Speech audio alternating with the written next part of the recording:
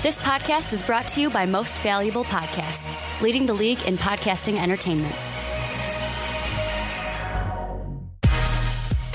Welcome, ladies and gentlemen, boys and girls, children of all ages. This is a Fast Break Podcast. I'm your host, Sean Anderson. Alongside me, as always, is Ricky Wimmer. What's up, guys? And Dave Oster. Hey, everybody. And this is the end of the regular season podcast. We will be wrapping it up with our Wet Boy of the Year before we get into playoff talk, where we will go through round one, give our predictions, and then give our predictions based off of those predictions from the first round. So the first round, we'll be talking about the same matchups, but the second, third, and finals, we will not be talking about the same matchup. So it's going to be it's going to be an hour-long plus Dive into the podcast. hypotheticals. You guys love that shit. It's going to be a fun time. Last year, I bet my car and lost it. Yeah. So this year, we'll see what I'll lose. What else you got? Maybe my hair. It's getting pretty long. So I feel like I'm not too attached to it. So I think this might just be like a fork in the road. Will I cut my hair? Will I not? We'll find out. But before we do this, we do just want to reach out and say, check out patreon.com/mostvaluablepodcast. That's where you can help support us. That's where you can help pay for our haircuts. That's where you can help us out every month by supporting our channel. And then you also get some stuff back. We got a Discord server. We have a mock draft coming up on Saturday, and those patrons can see it early. We'll be getting that out to them tonight, we believe. And it's a great place to have discussions with us. It's a great place to keep that going. You have the bronze tier. We have that Discord membership. You get early access to some content. Silver, you get to pick some topics, whether it be the Fast Break, the Onside Kick, the Primetime Podcast, any of the podcasts, and then the $10 tier, the gold tier, where you get to be on a podcast. And we'll have plenty of those guys on the podcast next week, so it's gonna be great. What are you laughing at, kid? Just stupid thoughts in my head. Like what? Nope. Not sure. No, this is like when the teacher. This is like when you're talking to class, Dave.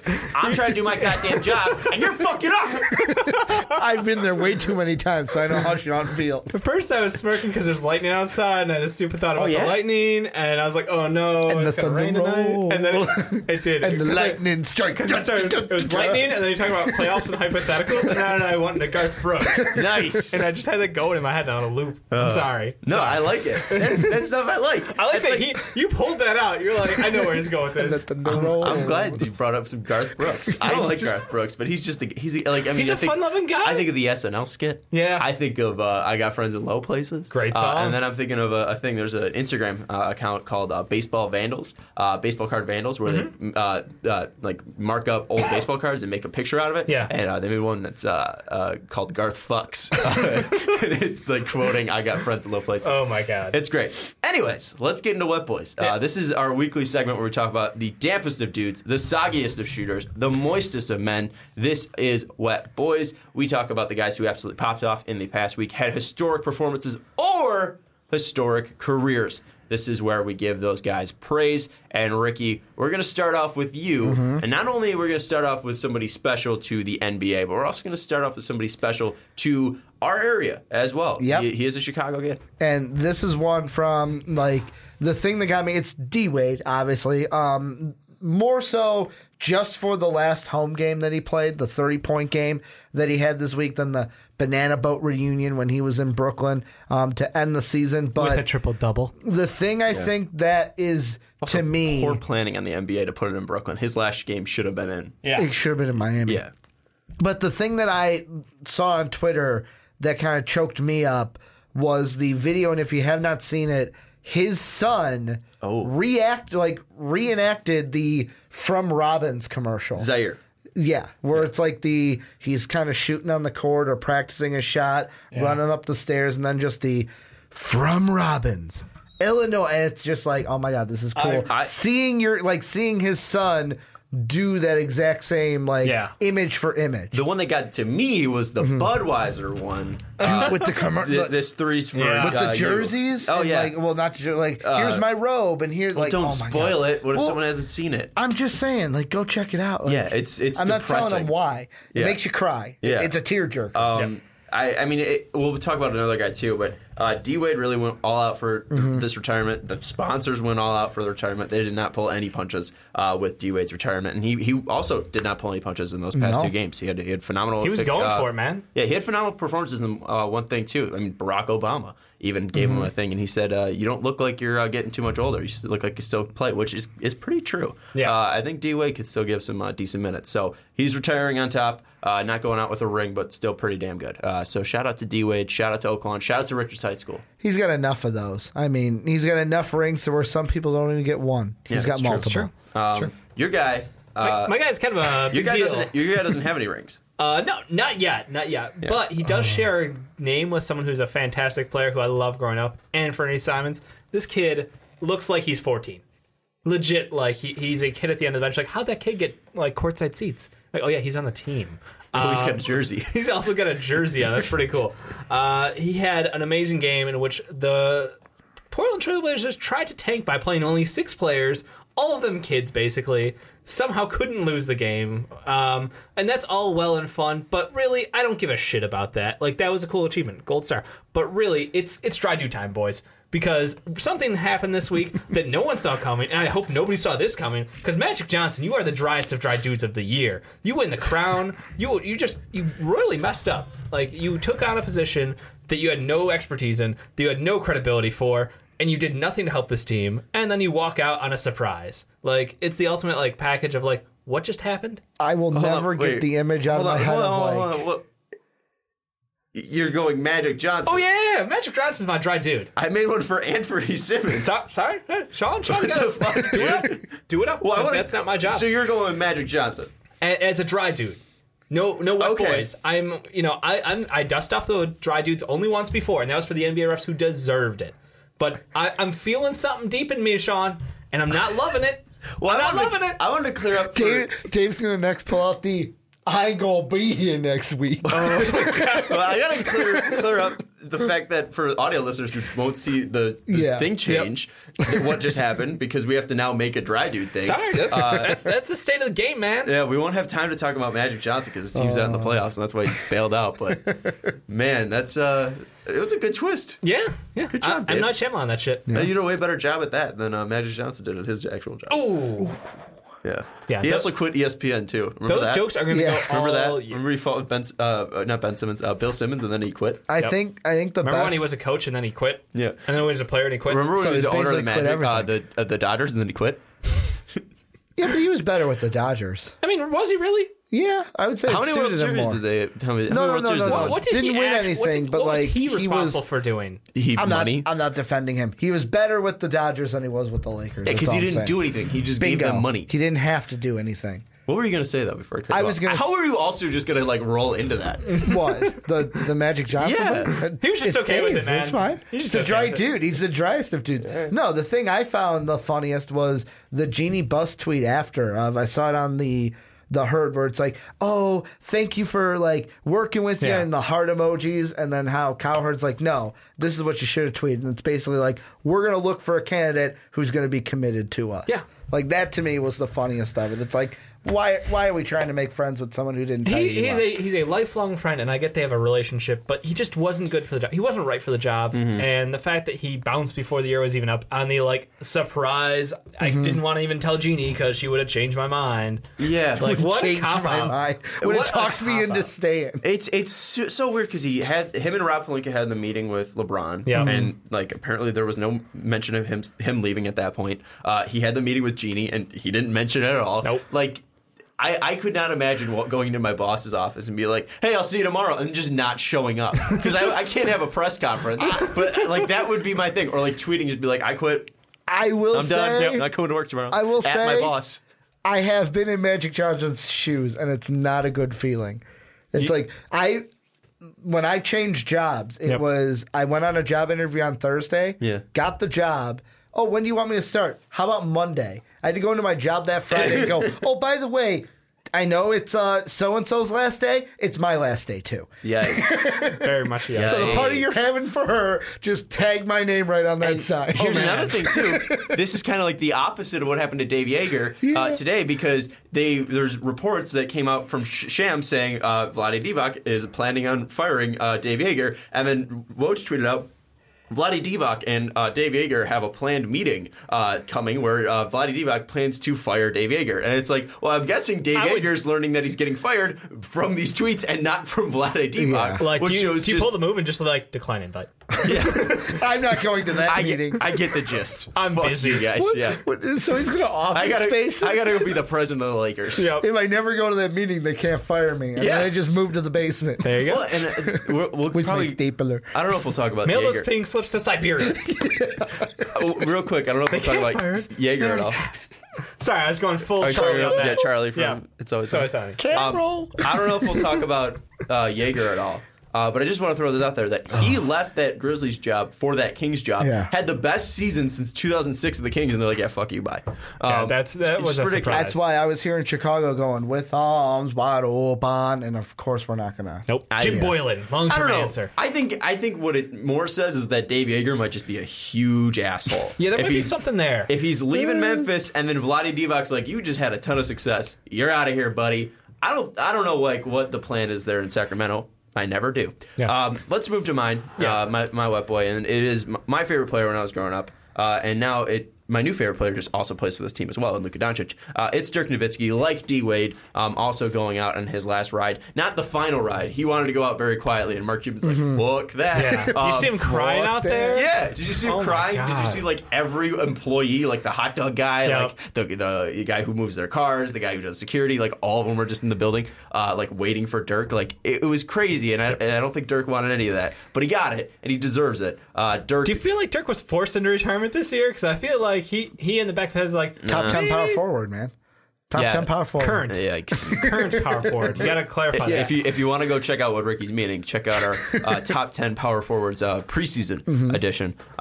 But yeah, I mean, I don't think Dirk was forced into retirement. He probably told Cuban like, "Hey, this is going to be my last year," and that's also you could see that in the minutes. Like, I think if they weren't, they would probably play Dirk more. Yeah. Because I mean, he wasn't. I mean, he was bad still. He was pretty bad. But like, you're not just going to leave him on the end of the bench. It's part of the tank.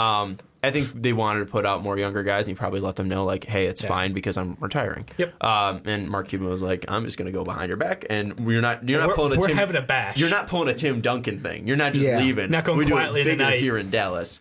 But yeah, Dirk in the past 3 games, 17 points, 7 rebounds, 7 rebounds, 2 assists. I got to change this graphic because I put rebounds twice. Yeah, 35% from the field, which is not good. 32% from 3, which is all right. But still, he left Dallas with a 30-point game, and we love Dirk no matter what. And shout out to Dirk. All-time great. I've worn my jersey on the podcast before, and it still does very Technically, small. 3 all-time greats on this episode. Yeah.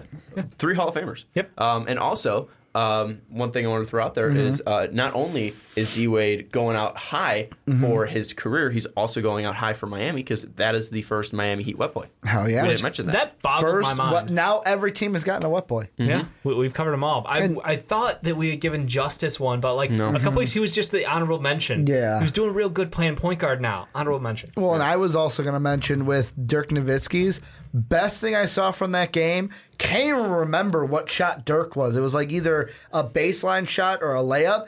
And just Luka, just like his excitement, he's like jumping up and down. Yeah. And I saw it on Twitter. Everyone's like, this is everybody right now. Luka is everyone. He's just so We excited were like a feeding him to kid. start that game. It was every shot was Dirk's shot. Yeah. Oh yeah. I think he had the first 10 points in that game. Yeah. And my favorite thing too about Luka is like literally he's like younger than He's me. a kid. So like that is exactly what I would be out there if I was an NBA player, if I was 6'8" and had any capabilities basketball wise to play basketball, which I don't. I don't know. You taught me and Dave how to shoot. Dirk did, and Well, you Magic tried did. to teach me how to shoot. You tried to teach a bowl of us tried how to to teach shoot. You're easier to teach. You had Dave a is- working Dave shot. is I had broken. nothing. Yeah. Oh, I thought I was the one Like, that I kept doing like the You I did the carried belly it from pull. my like. That's fine. You keep doing the wrong thing, but I would Yeah. just have to like work with you a ton Like more. I make MKG's hitch look like nothing. Bingo. Like his Dave shot is- looks like Steph Curry compared Dave is to me. building it, and I'm just tweaking yours. Yeah. And that's done just by like So like when shock people complain therapy. about hitching their shot, just think Dave shooting. It's incredibly worse. Oh no, Dave doesn't have a hitch. Dave just doesn't have a shot. Yeah.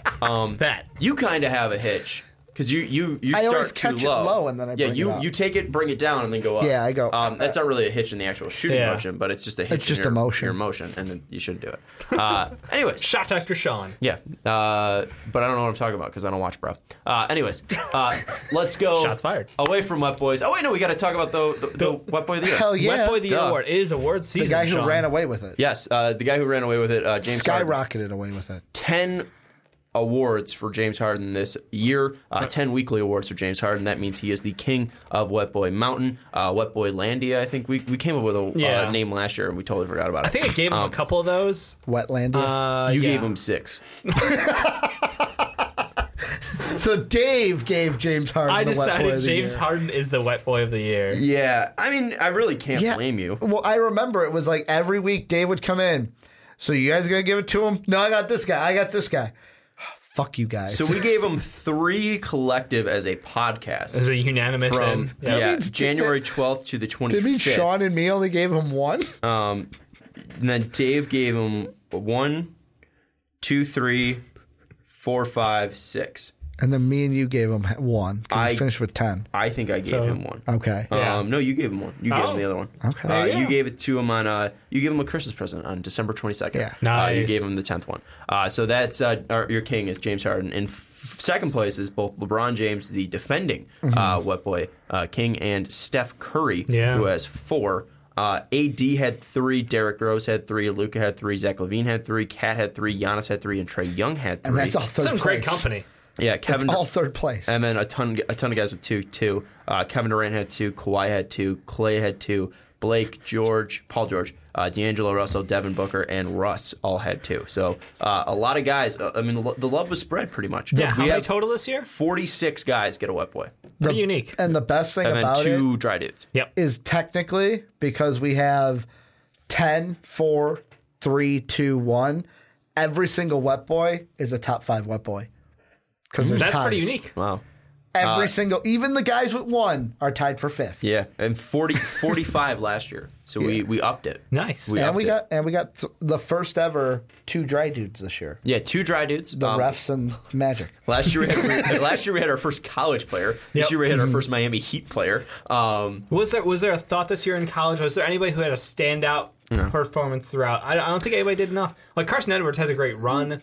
Ja had a great 2 games. If Gardner Webb would have beat Virginia, I would have gave it to one of them. Like if something like that would have happened, I would have gave it to one of them. Yeah, I mean, literally the only reason we gave it to him was because he beat a 16 over. A 1 seed as a 16 seed. So I mean, and then that was something that has never been done before. Sure. So if that happened, I don't know. It literally can't happen again. Yeah. So unless a 16 seed wins like the national championship, I doubt we're going to see another college kid. I mean, we had probably the greatest college kid of my lifetime. In Zion, and we couldn't get one at all. We could have gave it to Ja after his triple-double. No, that's... It was like 16, 12, and 10. I'm just saying, triple-doubles. No, he doesn't he doesn't respect the triple-double. Has Russell Westbrook been the best player in the NBA in the past 3 years? Clearly not. Okay. I mean, like... But he was the award winner like, for one of them because he made history. Yeah, it's impressive what he's done, but he also hasn't been consistent. He's just been consistently getting those numbers, but he hasn't been consistently great. He's been getting worse. Arguable. No, he has. He went from 32 points a game to 20. Yeah, but he also added a Paul George who actually decided he was going to play basketball this year, so that's pretty cool. It's pretty cool. I guess, but I'm just saying, like, his efficiency has also gotten worse. I don't disagree. He is. I'm just going to cut my losses here and say, numbers got bad. Yeah, and I'm not saying that he did. Low numbers bad. Big box score good for fantasy though. What I want to do right now is I just want to, if you want to look at the Wet Boy list right now, just pick out a name that kind of still shocks you to this day. That got a Wet Boy. That if you looked preseason and looked at this, you'd Derrick be shocked. Rose with how many he got. Okay, the amount of D Rose, that's a good one. That is actually and that's what me not even looking at because I closed it like, hey, we're gonna crown our fantasy winner and. Yeah, I would say D Rose got 3. Yeah, D Rose got 3. Got one on November 3rd, 10th, and then December 29th. I got 2 of them, to be honest with you. Yeah, throw them up. Jahlil Okafor getting a Wet Boy again, because I thought that boy was washed. Yeah. Mario Hezonja getting a Wet Boy? February I knew 1st, that boy had talent still. Yeah, February 1st, Ja got his. And then the other one is obviously Joakim Noah. Yeah. Like 2 guys I feel like we were going to work Bruno in at some point. Bruno deserved it. Yeah, no, he did. But like the fact that I was going to agree with Noah. Yeah. I think Noah's more surprising than Bruno. Mm-hmm. Absolutely. This man was jumping in a pool over the summer trying to figure out how his knees and hips and all those joints were going to work again. And he comes in and starts playing legitimate minutes in the NBA again out of nowhere. Remember early on in the season, before James Harden started going off, and we were like, man, AD's got 3 wet boys. Like, man, he might be running away with it, guys. He starts every year so strong, though. Remember 2 years ago when he was dropping 50 20s? Yeah. Well, no, he ended last year strong. That was the thing. That's why I picked him for MVP, and I was going to pick him for Defensive Player of the Year, too. Yeah. At preseason was because he was ended the year like a fucking monster. Yeah, it's true. And that's why he put himself in the MVP category, and that's why I was on the NBA Award show on TNT. They didn't ask for my permission, but I don't really care. But they used your voice. They did for that segment. But yeah, that's something that AD did start off strong, but then he requested a trade and just didn't want to play for New Orleans. Yeah. So I think that's all, folks. I think that might be my shocking one is the fact that after February 1st, he did not get a wet boy. So for let's see, for 22 straight weeks, he did not get a wet boy. Which is shocking for one of the best players in the NBA. It is. Are you surprised by the lack of Giannis, the gap between Giannis and Harden? Because that is the MVP race as it stands today. And we've got Harden at 10 and Giannis at just 3. Mm-hmm. Do you think that's a missed opportunity on our end, or just... We consistently brought up the fact that Giannis kept getting snubbed. So Giannis should have had 6. Okay. But we kept just picking other guys. And I think another thing, too, is that didn't we all pick James Harden for our MVP? Yeah.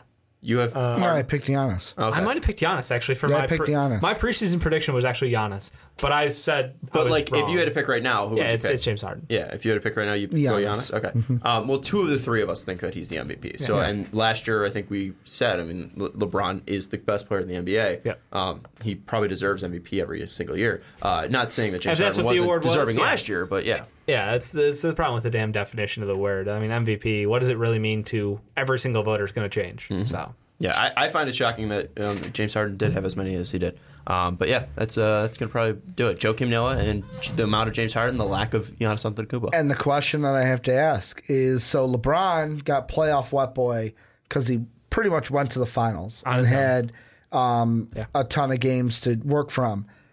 Does James Harden, without giving up any answers of what we're going to talk about today, can he be wet boy king in the playoffs without going to the finals?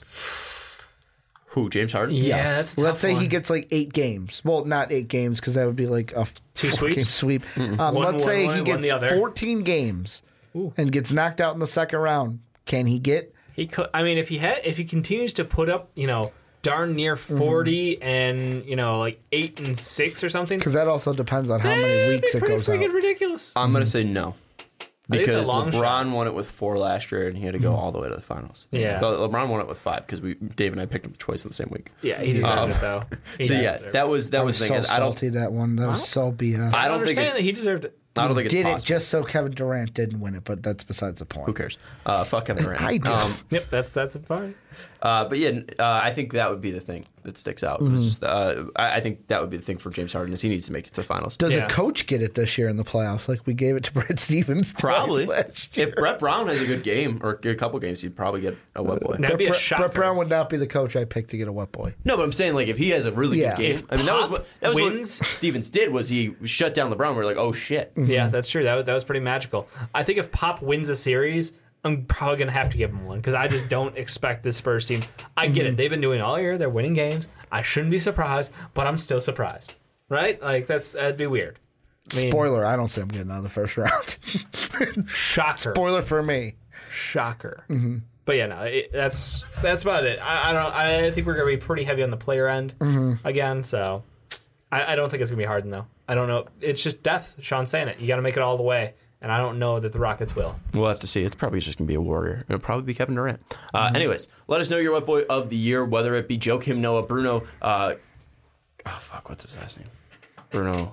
I know it. Are you Caboclo. Yeah. Bruno Caboclo. I thought you were going to go with Fernandez again. Like, Bruno Fernandez. Our draft pick. Shout out right here. Shout out our favorite college player, Bruno Fernandez.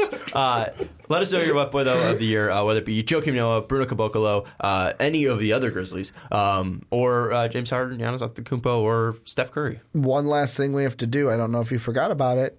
We have to give special love to our fantasy king. Oh my God, yes, I keep the forgetting. guy who won. Shout out Super Hippo. And who gets shout out boy Kyle. The Mulberries.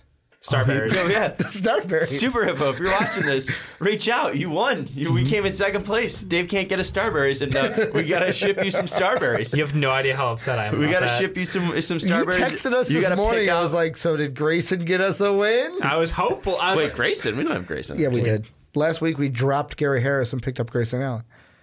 He's not going to watch. He's not going to pay attention, Sean. Because Gary Harris was not shooting well and did not have good field goal percentage, but Grayson Allen was. Yeah. That's what you get out of us, Sean. You leave the kids to manage the shop, and this is what you walk back in on. Don't have day jobs because people ruin your dreams. Grayson dropped 40. Kyle, reach out to us on Twitter. What was his percentage, though? Not great. We'll get you your 11 of 30, I think. That's all we needed. We'll get you your Starberries, and you're the winner of the. Made the line a bunch of times, though. He was 13 to 15, I think. The 2019. That might have helped us. We'll get you the 2019 prize. We were second, though. That's not bad. Can I fucking end the segment? No, I want to keep it going. Now you know how that feels. We're going 30 minutes on this shit. Kyle, reach out to us on Twitter. We'll get you your prize for being the 2019 champion for the Fantasy Break. Fantasy Fast Break fucking basketball league. Can we cut this? That was horrible. No, keep it rolling. Keep it rolling? Fuck it, we'll do it live. All right, whatever. Kyle, reach out to us on Twitter. But let's move into the final topic. I guess that's really more of the main event. I don't know. That was a 35-minute wet boy. I think it's the longest wet boy ever. Probably.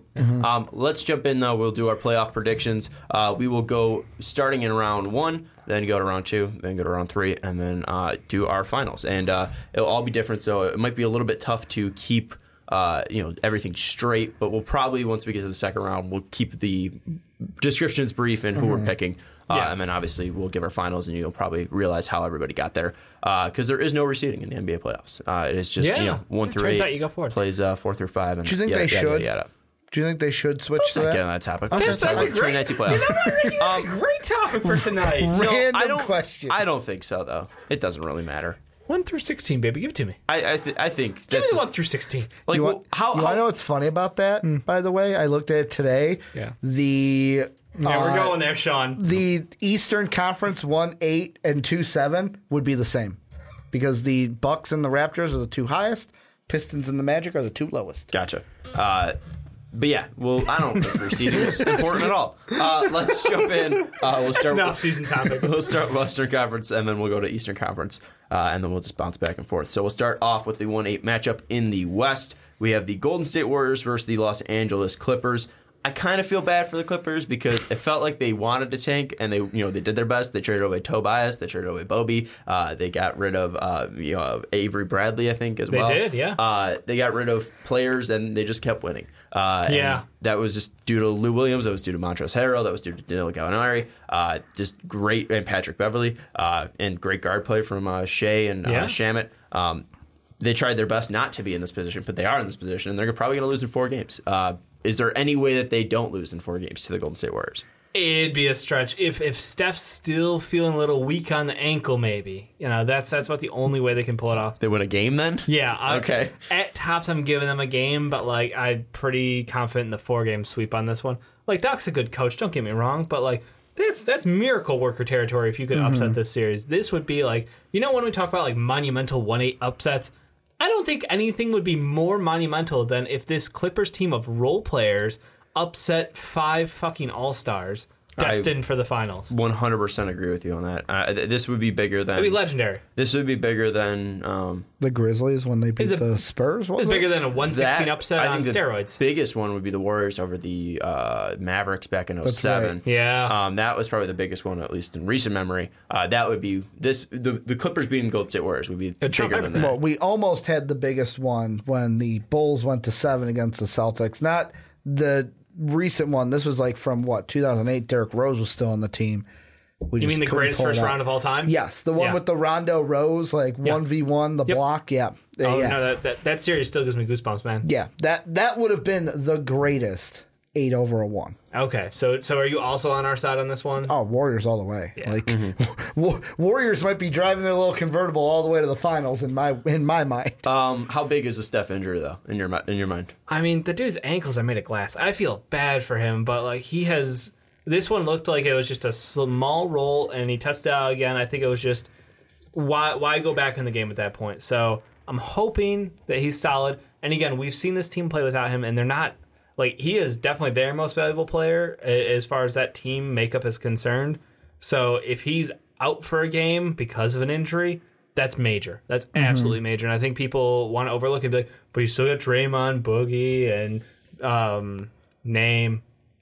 Clay, yeah, and KD. Like, you still have 4 other amazing players. We're gonna make you do work on that one. I hate you Dave's guys. Lying. Dave's like, I was not paying attention because I thought you would have figured out Klay Thompson's name by now after doing a podcast for 4 years. What part of names and Dave don't work together? All of it. I mean, Steve Kerr said that he's good. Yeah, he says he's good. And, but once the ankle gets a tweak, you know he's gonna be a little more careful. And if he's not, it could hurt further. He could get hurt further, is my concern. We've seen Steph ankle playoffs every single year. Are you not afraid of this trend? We have seen Steph take first rounds off and then be fine. Like, I think this is the same case where even if he took the first round off, you're fine. Come back against the Rockets next round fully healthy, ready to go. Here's what I'll say is he hasn't come back fine. He hasn't come back as Steph. He hasn't come back fully healthy and dangerous. That's the biggest thing. And that's the thing. In the playoffs, they haven't needed that because Kevin Durant just and he's the type of player, and this is what I'm expecting this year. He's going to turn into Kevin Durant. Any shot is his. He can make any shot. He's going to be the guy to lead this team. Of the mid-range. Yeah, I'm not denying that there are still the favorites in the finals. But if you do not have Steph and you're going up against a team like Toronto or Milwaukee or Philadelphia or Boston in the finals, that is going to be where that's going to hurt. Makes it interesting. Because this is a much more deeper team than the Cavs teams you've been playing. Yeah. Yes, they don't have that star level of LeBron James, but they don't. You also don't have that depth and that coaching as well. I mean, they also and that could be don't something have that the could be game played around. experience of just the finals in general, but that's a different story. Well, it depends on the team too. I mean, Boston's a team that at least they might not have the exact finals experience outside of Kyrie, but I think the biggest thing that they do have is they've been to the Eastern Conference Finals over and over and over and over again. This is a team that is battle tested. So I think the Steph injury is definitely something to watch out for. And if I'm the Warriors, I probably don't even play him for any of these games against the Clippers unless it gets dire. Yeah, I don't either. Start the first 2 games without him and see where he's at. If he wants to play and make sure he's not completely rusty going up against Houston, maybe play him on limited minutes, but I would not rush him back until the second round. Yeah, I think it's very much go with the flow. Kind of, if you guys are up big, just let him sit. Don't even bother. Warriors in 4? Warriors in 4. Steph doesn't play. He'll be fine for round 2. Yeah, Warriors in 4. Warriors in 4. All right, let's move now to the 4-5 matchup. The Houston Rockets taking on the Utah Jazz. Not a rematch because the Jazz took on the Thunder, but a familiar position for the Jazz being in the 4-5 matchup like they were last year. They were able to win that matchup last year and move on to the second round. Were they? No, they were in the 3-6 matchup, right? I honestly can't remember. All I know it was. I remember the OKC versus Utah and Ricky just bragging about Donovan Mitchell going all over, the MVP and Russell Westbrook. It would probably have to be the 3-6 or it was 4-5. It was 4-5. Then why didn't they play the Warriors? Because the Warriors weren't none of them 1 seed. That's right. 2 seed. Because the Rockets were. There you go. Makes sense. I don't know my basketball, I guess. But yeah, 4-5. You should watch some. Familiar matchup for the Utah Jazz. Rockets, obviously with the defending MVP in James Harden. They made it all the way to the Western Conference Finals last year and made it all the way to Game 7, almost took down the Warriors, and then went 0 of 27 from 3 and had that historic collapse. So is this the year the Rockets get redemption, Ricky? I mean, for me, if you asked me gun to my head, I would pick the Rockets to win the series.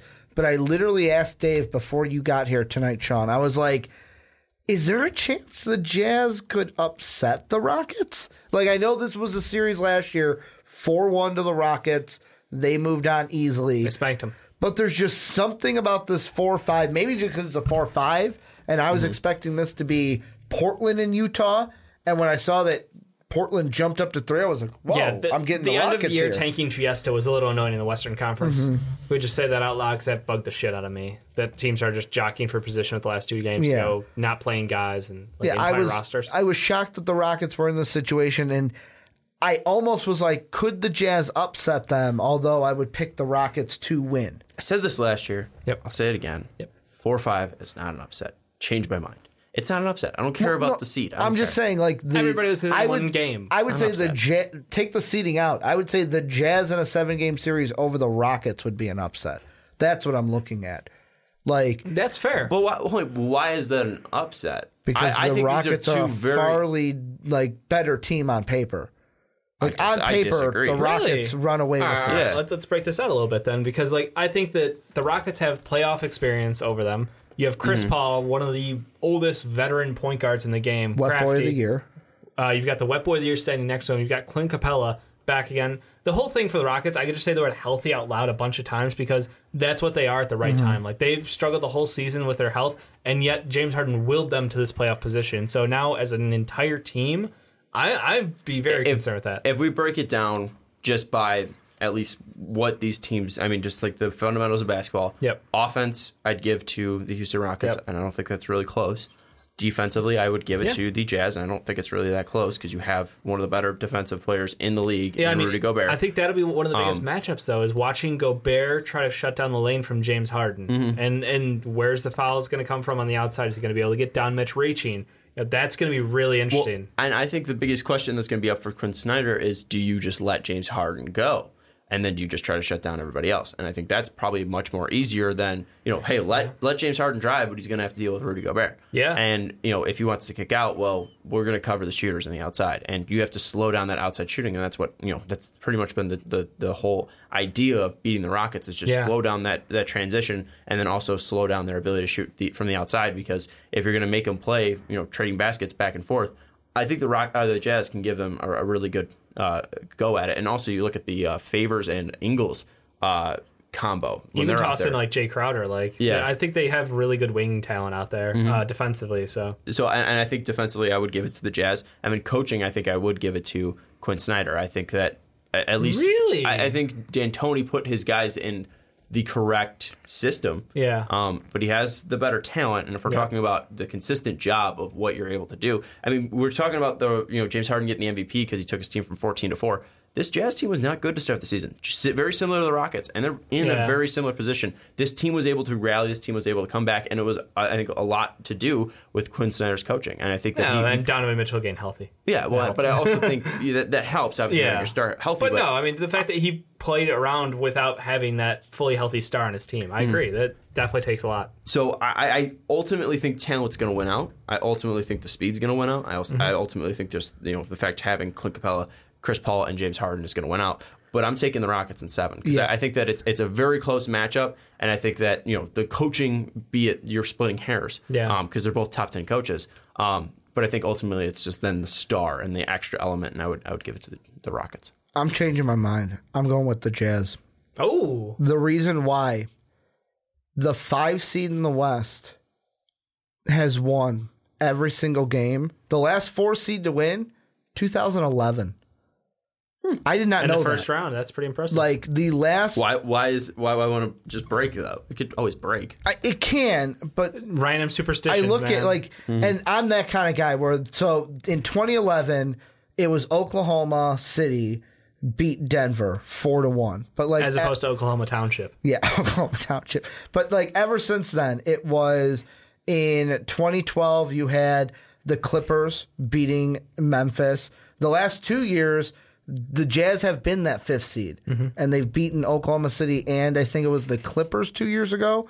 So this is a team familiar with this situation. Round, I mean, Memphis over the Clippers. I mean, it could mostly be because the Clippers were in that 4 matchup. But Portland over Houston, Houston lost in that 4 spot. Yeah. Although I might be wrong, I am going to go with history here. 5-4, Jazz move on to play the Warriors. That's why I don't think Again, it's an upset because history's on your side for it not being an upset. I'm going Houston in 6. It's like an 8-9. Flip a coin. Why 6? I feel like I like the wing talent. I think Joe Ingles has come on as of late as a point forward really well. He's tossing dimes out there like crazy. And them being able to do that gives them a whole lot more options with that second unit.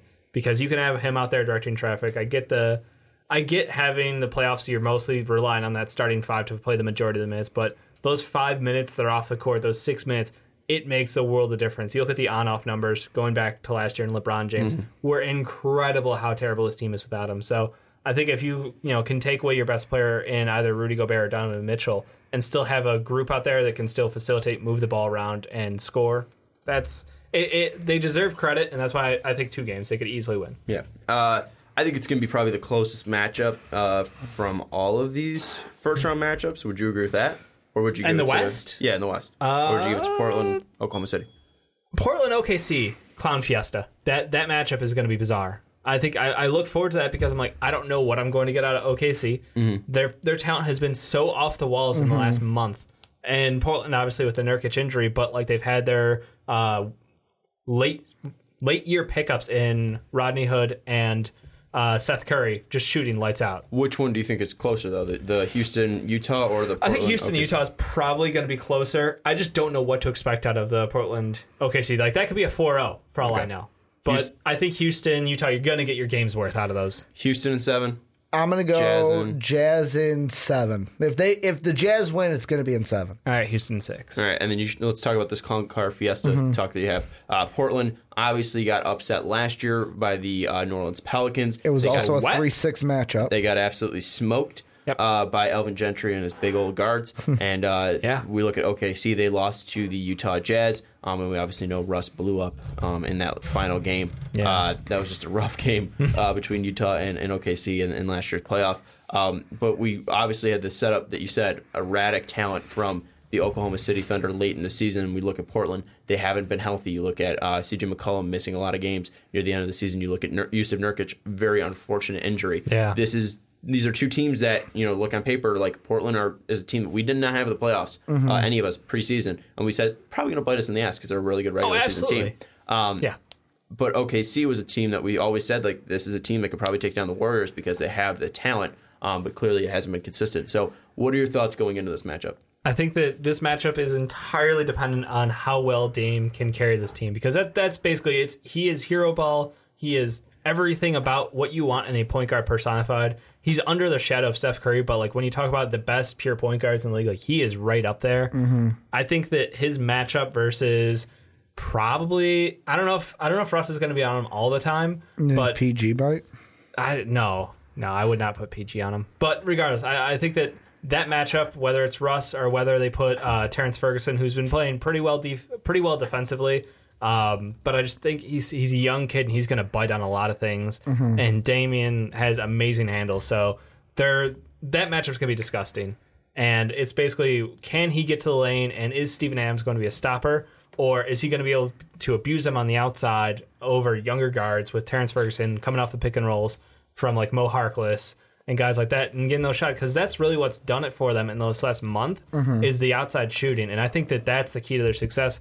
And you look at OKC and you're like, they just have a bunch of athletic wings. Like, maybe that matches up really well for them. Yeah. But they're so wildly inconsistent with their shooting. And they're missing one of them, too, in Roberson. Obviously, he was not a shooter at all. But, I mean, this series would be very interesting to see if he was able to come back at the end of the regular season able to return this season to play for them. Because defensively, they're already a great team. But, inconsistent scoring has just been the name of the game for the Oklahoma City Thunder. It's something that we'll get into in the mock draft on Saturday, where I have the best offensive player in the nation, Naz Reid, going to them again. But, you look at OKC, I just find that the star power is going to win out again. And I'm not saying Dame's not a star. I'm not saying CJ's not a star. But you have Russell Westbrook, a former MVP. You have Paul George, who at his peak powers this year was an MVP candidate. And I think that you also have Steven Adams, and the lack of Jusuf Nurkic down there is going to open up all of that shooting. They might not be consistent, but I think they'll be able to hit enough throughout this contest. And the defense as a team is still there. they might not be able to slow down Dame. They might not be able to slow down CJ McCollum. But we saw last year that if you're just letting one of those guys score, and it was CJ doing the brunt of the scoring last year, if one of those guys is just doing scoring, you can shut them down. And that's when they had Nurkic. So it's going to be even more harder for CJ to score. If they're forcing Kanter to be out there for long minutes. But the interesting about that, Kanter, who he used to play for, going up against his old team. The New York Knicks. And no, technically true. Nick. But going up against an old team in the Thunder, the Knicks this round. That's the thing I look at. Did they make the playoffs? Yeah. Maybe not. Maybe not in the West. Maybe next year. When they get Kevin Durant and Kyrie Irving. The thing that I look Magic at Johnson is to be the president. Is the Jusuf Nurkic injury, and how is that going to play dividends to, or not dividends, how is that going to affect the Trailblazers? Because with me, you asked which is the closer series. To me, if it goes the furthest, like any normal series going 7, this goes 6 and a Thunder win. Like that is like, oh my God, what went wrong for the Thunder? For me, I think this ends in 5. Like, I'll give the Blazers one game because the Thunder, I think they'll have like a hiccup game. They'll probably win game 1, Portland wins game 2, and then boom, 3 games, boom, boom, boom, to the Thunder to wrap things up. I don't think this is going to be close. I think that Paul George and Russ are going to get it done, and we're looking back at Portland like Dame did great, but he didn't have the help around him, especially with the Nurkic injury, with Steven Adams, what he's going to be able to do down low. Yeah, I'm kind of in agreement with you. I look at Portland not having enough to win the series. However, I don't think Oklahoma will do enough to close the series in 5. I have them winning in 6 just because we talk about Paul George not being a closer. Yeah. He's kind of changed that this year. He has had a couple game winners. He's hit 2, I think. Except for when he plays the Bulls. Yeah, he or any other team besides the 2 that he hit this year. But I mean, I don't really feel like this is a team that's going to be able to close out strong. They don't have the coaching to close out strong as well. No. And I think Terry Stotts, while he has had some mishaps in the playoffs, I think he's shown enough in the regular season with the lack of talent, compared to typical playoff teams, to get enough out of his team. So I think that Oklahoma City wins this in 6. Just because this is a team that still has that star power. They still have the defensive abilities similar to what the Pelicans did last year. Yeah. And they just are healthier. And that's the biggest thing that this comes down to is Portland's not healthy. If Nurkic was healthy, maybe this goes to 7. And I think Portland has a really good shot at taking the series. If Nurkic is healthy, I'm taking Portland. Yeah. 100%. Like, I think can't it's much trust closer. OKC. I can't, but can you trust Portland? Yes, and it's weird because I know they haven't made it out of the first round. They've just been awful in the playoffs. But I've got like that weird feeling like Dame and CJ are turning the corner at this point in their careers, and I know everybody wanted to ship Dame out to LA this year already, but that wasn't really Portland people. That was just the media in general. I think that this team sort of has like a specialness to it, and that's why I was so bummed out when Jusuf went out. I'm going to take OKC in 7. Sean, I think you nailed it with the lack of the ability to close out games. Super sketchy. Russ is going to be running around like crazy. So defensively, I don't know how much effort he can put in. I mean, Russ is going 110 every time he gets the ball, but at some point, that's just not enough, you know? So I'm taking OKC. They're just wildly inconsistent. So I'm just hedging my bet at 7 games. That's fair. What I'm going to bring up about Portland, I know this is different teams, but since the turn of the century, 2000 to 2001, they have only made it to the second round twice. And if we're talking about the Dame era, 2013 and 2014, they have made it to that. Those are when they made it to the second round. But they are 2 and 3 in the first round, and they have lost 8 straight first round games. The one thing that with the Nurkic thing that I will look to is maybe Terry Stotts tries to ramp up the pace of play. Because Dame is a very quick player, and we know what guards can do in great spacing. So if they try to speed up the game with Nurkic being out, because I think that's one thing that has slowed them down, is Nurkic Zach being a Collins little can bit run slower. Too. Yeah, I think that this was an idea I had back about a month ago, was if you crank up the pace of play, what would he do? And per 100 possessions, he's averaging 36, 9 assists, 6.1 boards.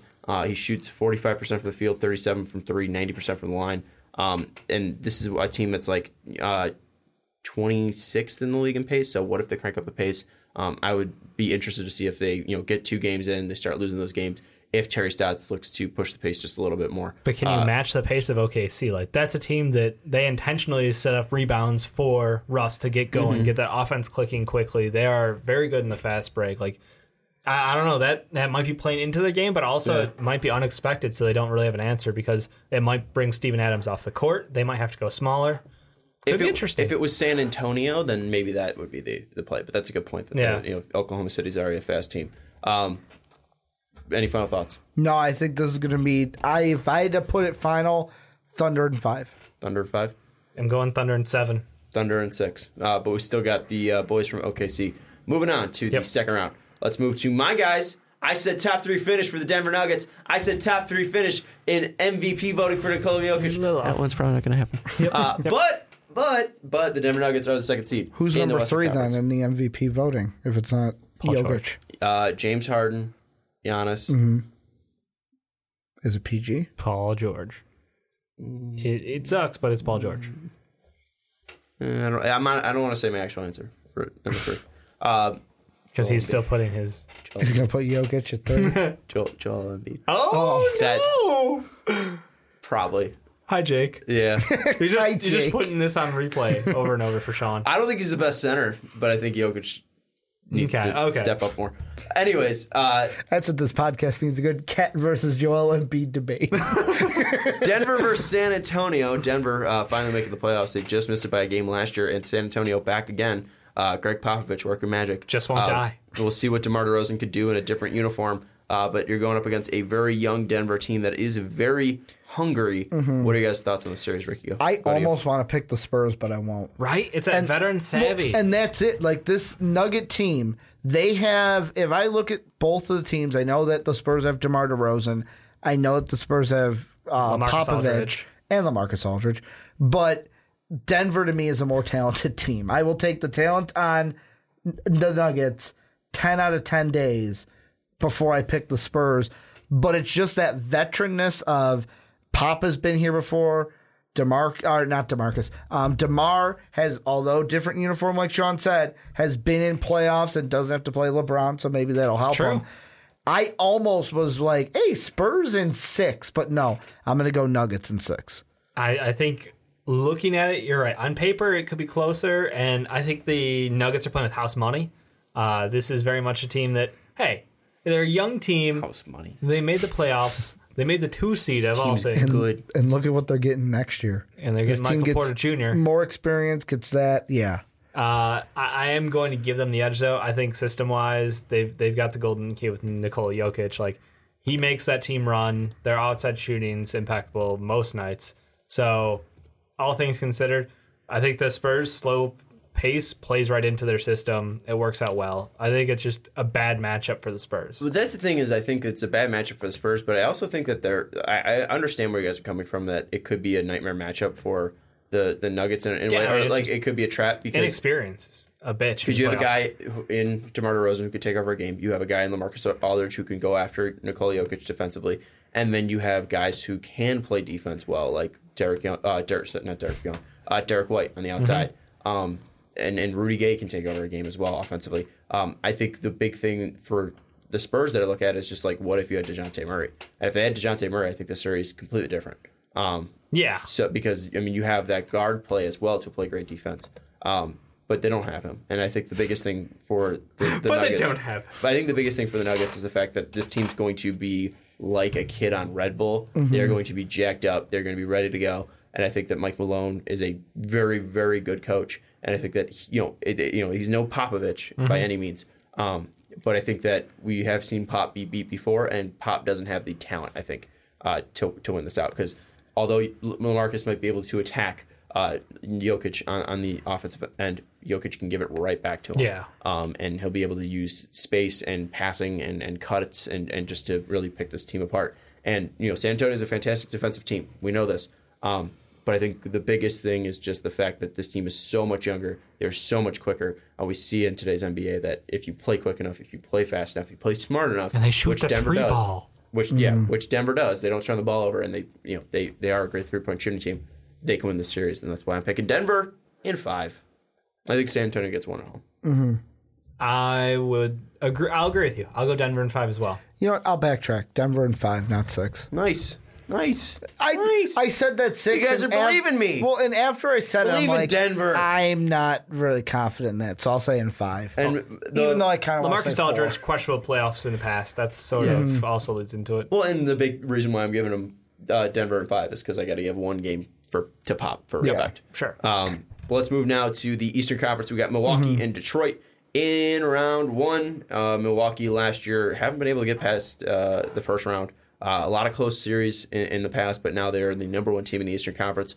And Detroit back now with a new face in Blake Griffin. Last time they were here, they lost in 4 to the number 1 seeded Cleveland Cavaliers. Which we praise them far too highly for. It was a very close series. They close. lost all of those games very closely. Maybe it was just because those Cavs teams sucked and LeBron James was carrying some very much garbage. similar to the Pacers, you know? Yes.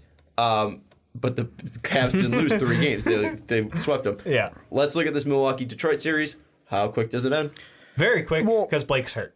Yep. Can I ask this question instead? Sure. And this is just for the East. Sure. Which of the lower seeded teams, so Pistons, Pacers, Nets, and Magic, which one has the highest % chance of moving on? Because we'll talk about that when we cover each matchup. I get that, but like for me, this is something like the Eastern Conference in general has been, and I'm looking back, I've gone 3 so far.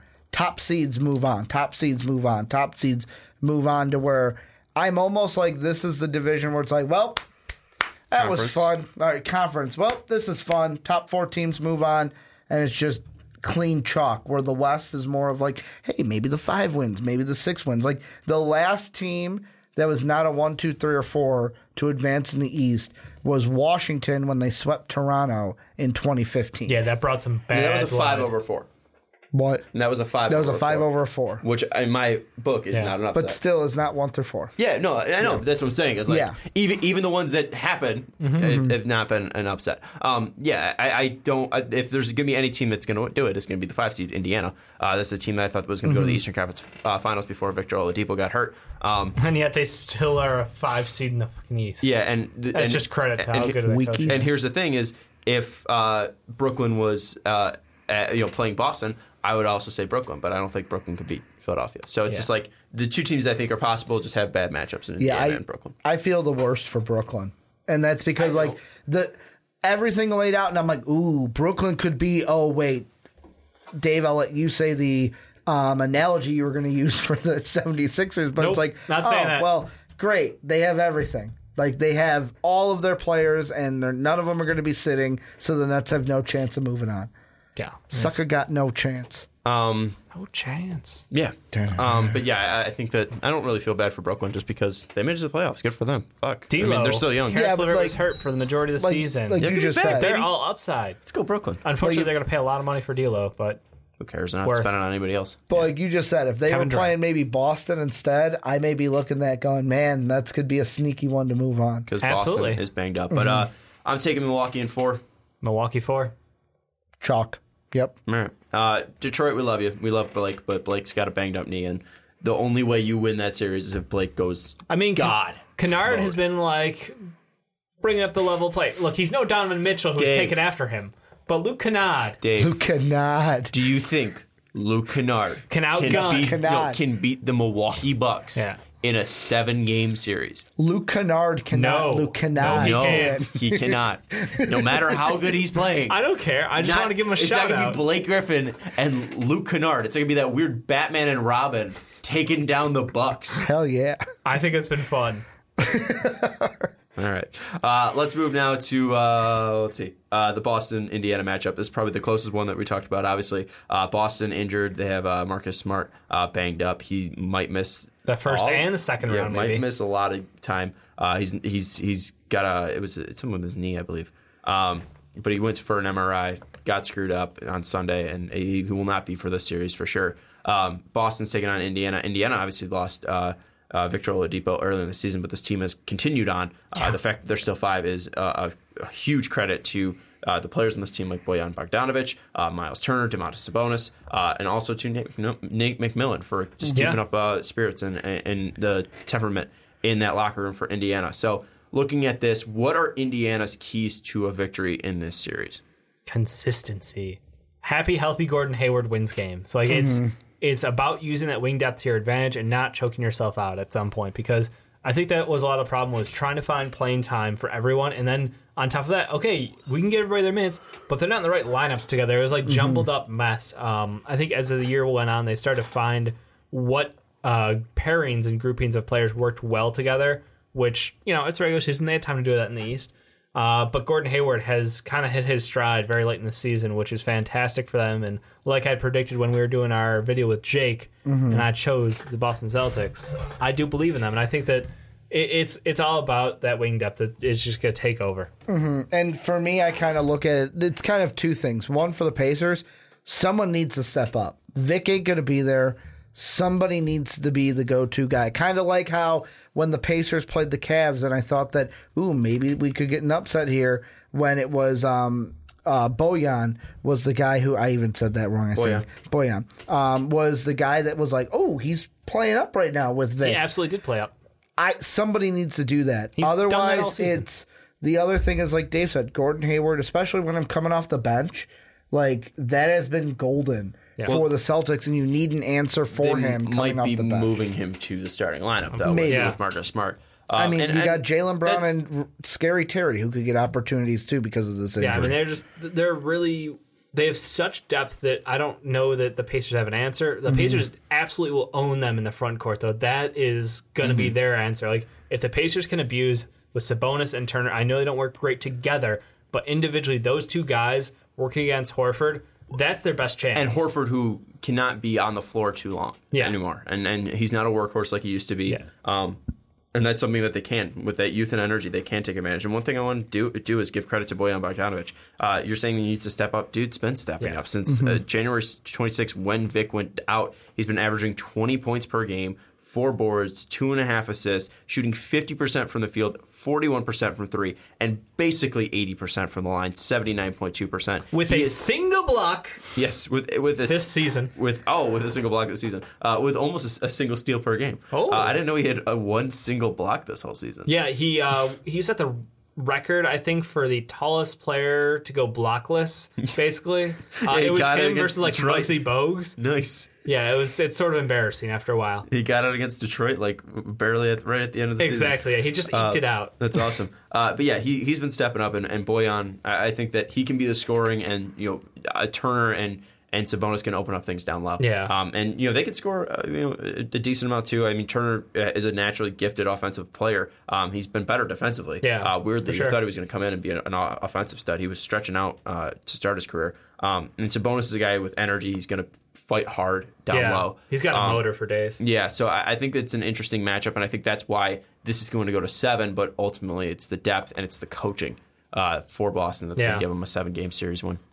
I'm going 6. I think just Boston has so much talent, because you still got Kyrie Irving on top of all that. Like, they've got we read 4 wings who are all talented, and then you just have one of the clutchest shooters in NBA history.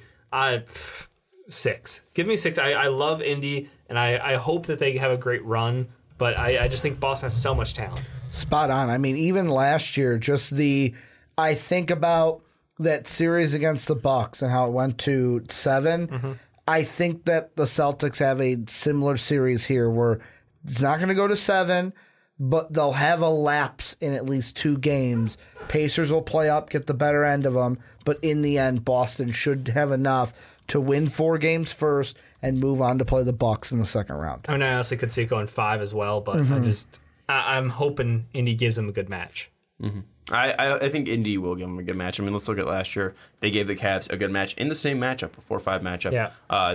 They took them to 7. That was with Oladipo, but I mean, Bojan was the one that stepped up big time in that series, and I think he'll have to do that again, which I think he will, because he is also on a contract year. Yeah, Bojan's about to get free agent. Yeah, it'll be interesting to see what happens. LeBron. You think? LeBron wants him. He's the LeBron stopper. It fits the trend, right? Oh wait, no. And from Indiana, so it'll be like Lance, but better. But like Magic Johnson's gone, so maybe that strategy got thrown out the window. Yeah. Because he won't be here. I'm actually saying like that would actually be a really good fit with LeBron. I'm just not sure how much money I would pay Bojan. That's where I was. That's the question. Because right now he's making 10, and he's worth maybe 16 to 20. I was gonna say 20. Yeah. I think. I mean, this is kind of a weak free agency class outside of Kevin Durant, Kyrie Irving, Jimmy Butler, Kawhi Leonard. Yeah. It's top heavy. That's what I should It's say. so top heavy. There's a lot of free agents. For some reason, I thought the top free agent was Chris Mid. You can just keep talking. Like, there's literally so many free agents this year. It's not even funny. Yeah, so Bojan, 16 to 20, absolutely fair for him. He deserves probably close to the top end because of his performance this year, and his shooting consistency's been incredible. Mm-hmm. So I'll take Boston in 7. You'll take Boston in 6. You'll take Boston in 6. Boston 6. All right. Let's move now to the Philadelphia-Brooklyn matchup. Anything big stand out to you in this matchup? I just really look at this as long as Embiid's healthy, which is a big if. Yep. They're going to win this one in 5. Yeah. If Dave won't say it, I will. Dave, while we were out to dinner, said that the 76ers were like Exodia. If you have all the pieces, you're going to win. What the fuck is Exodia? We're going Yu-Gi-Oh, man. Yu-Gi-Oh reference. Jesus Christ. So, Sean, just so you know, Exodia was 5 different cards. You put them together and you win the game. That's what Jimmy Butler, Ben Simmons, and Joel Embiid are. You have all of them on the court, you win this series. Sweep for the 76ers. I mean, are they all going to be healthy? You don't know. That's why I got the Nets stealing one. Sean, what the hell? I mean, it's nice to have a point guard who can shoot 3-pointers. I think that can be acknowledged, right, guys? Are you looking it up? What? Are you looking it up? Exodia? I thought you were looking Exodia. No, I don't care. Okay. He literally moved on. As soon as you mentioned Exodia, like, whatever. He's like, I've got other things to do here. But, Brooklyn has a point guard who can shoot 3-pointers. I'm just going to asterisk that one as a big win for their column. But no, yeah. You want to pick Brooklyn, but you can't. I can't. You can't pick Brooklyn. The biggest thing that steps out to me, at least for Philadelphia, that's going to worry me is we talked about how big the Tobias Harris trade was, but he hasn't really been consistent, and I think that's the biggest thing. His shooting's been horrible, 27% in the past 19 games from 3, which is concerning. Hey, it can always flip around if you get some open looks. And in total, he's been shooting fine from the field, 43% and 45% from the line. So, I mean, there is a spot there that he can flip it around, but I think that's going to be the biggest key for the 76ers is flipping that switch for Tobias Harris, because if they have that starting 5 out there and they're all clicking, this is one of the most dangerous teams in the playoffs this year. I would probably put them, if they're all clicking, probably as the third most dangerous, third most dangerous behind the Warriors and Bucks. I think they can be at their peak more dangerous than the Raptors. That's just me. What's that? I think the Houston Rockets are a bit more dangerous, but that's just me. What makes them more dangerous? Than the Bucks? Yeah. James Harden, Chris Paul, and Clint Capella beat out Giannis and a bunch of guys. Oh, then the Bucks. Yeah, that's because you mentioned. What do you think about the Sixers Rockets? That would be dope. Who's more dangerous? I almost want to give it to the Rockets purely because of the 3-ball. Like, their system works, and we've yet to see the 76ers get coached into a situation where they can actually win a series, because, like, they fill the paint so much, and I wonder... That'd be an interesting one. I don't want to... Yeah. All right. That'd be interesting. So, I'll take Philly in 5. I'm going Philly in 5. Do you think we see Zaire Smith? We saw him at the end of the season play. He looked like he's knocking off some rust. I kind of like him, but I feel like it would be a very Brett Brown thing to just not play him. I think the biggest thing was that Markelle didn't have the ability to shoot from the outside, and also I think it's different because Markelle seems to have some mental. But I mean, he played up struggles through the end of the season, and then it was just like cold stop. Yeah, I think. Well, and also Joe was hurt at the end of those 15 games, so they needed to put him in. I think Zaire might fit in easier than Markelle did at the end of the season. So I could see Zaire out there. Sixers in 4. Okay, this is going to be a clean sweep. Nice. I feel I like, it's kind of like the Popovich thing, but the opposite. I just like Brooklyn, so I want to give them a win. Absolutely. Let's move now to Toronto versus Orlando. Our favorite team, the Orlando Magic, making the playoffs as the 7th seed, going up against the Toronto Raptors with the new look, Kawhi Leonard and Pascal Siakam leading the pack. What's the outlook on this one? I'm saying Raptors in 5. I want to say Raptors in 4. I mean, I kind of want to give the Magic a game. The Raptors, to me, I feel like are the better team. Duh. That's why they're the 2 over the 7. I just don't think that. I think they're going to come ready to play, prove people wrong, show up in this first round. Then let's see what they do against the Sixers in the second round. Double not so fast, guys. Think about this. The Magic. Think about the hottest team in the East for the second half of the season. It's the Orlando Magic. Bet you didn't know that. One of the best defensive teams. Do you even watch Pro? Do you even watch Pros? One of the best defensive teams during that stretch as well. keeping the turnovers limited, keep the ball in their hands. Terrence Ross has been a supernova of offense. Love that. You can't even keep a straight face, you dork. You picking the Magic or what? Oh, no, God, no. First Wet Boys, now this? I'm having a good night tonight. I'll take the Raptors in like 6. But I think 6? I really do. 6? Yeah. What? Yeah. Kawhi's not playing all 6 games. You think they're going to bench him for rest? The man hasn't played 6 straight games all season. What makes you think he'll start now? Oh, boy. I don't know. Maybe it's the playoffs. Here's look, the better they actually question. do. If you look at the stats, I know regular season games don't count, but like if you look at the numbers from the regular season, the matchups are actually really interesting because Kawhi and Pascal were both held to like under 35 or 36% shooting from the field in both of those matchups. Yeah. And honestly, it's a little worrying because Jonathan Isaac's defense is just fantastic. You have a great offensive player in Vucevic who people don't give him any credit for his defense. He's actually not a bad defender.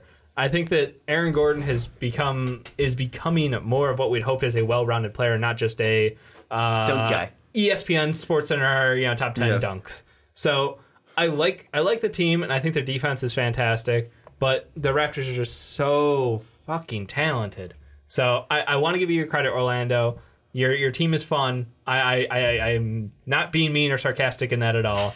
But you will probably not win this series. It's very unlikely. Here's what I will say with this. I love the Orlando Magic, just from an outside perspective. I hope they win because it would be so much just backdraft coming back at me. I would laugh my ass off if they won it, and I'd be so happy. Not just only for their that, fans. but like Kawhi's gone. Like you just vanquished Kawhi from the Eastern Conference in a single series. What if it's a thing too where they the Orlando Magic gain his powers? Oh my god! Like he signed the Orlando Magic because they see how dangerous they are. Eats the heart.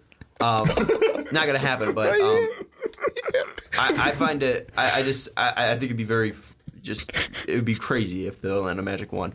The reason why they're not going to though. Kawhi Leonard. I was going to get a Kali Ma reference on the podcast. Kawhi Leonard is the best player in the series. It's not even close. Really? A career average throughout the playoffs of a 121 offensive rating and 102 defensive rating. If you don't know anything about those, ungodly. It's good, to say the least. He led last time he was in the playoffs. He led the league in win shares per 48 with .314. And he also was the leader in per with 31.5. He also had a true shooting of 67.2 back in those 2016-2017 playoffs. So he also single-handedly took a game off the Warriors. Yeah, he was finding his own way in that year, and I think now is the time for him to turn it back up. And he had this time to rest. He had this time to develop even into a bigger monster. And per 36 minutes that year, he averaged 27 points, 8 boards, 4.6 assists, 1.7 steals, a half a block a game, shooting 52% from the field, 45% from 3,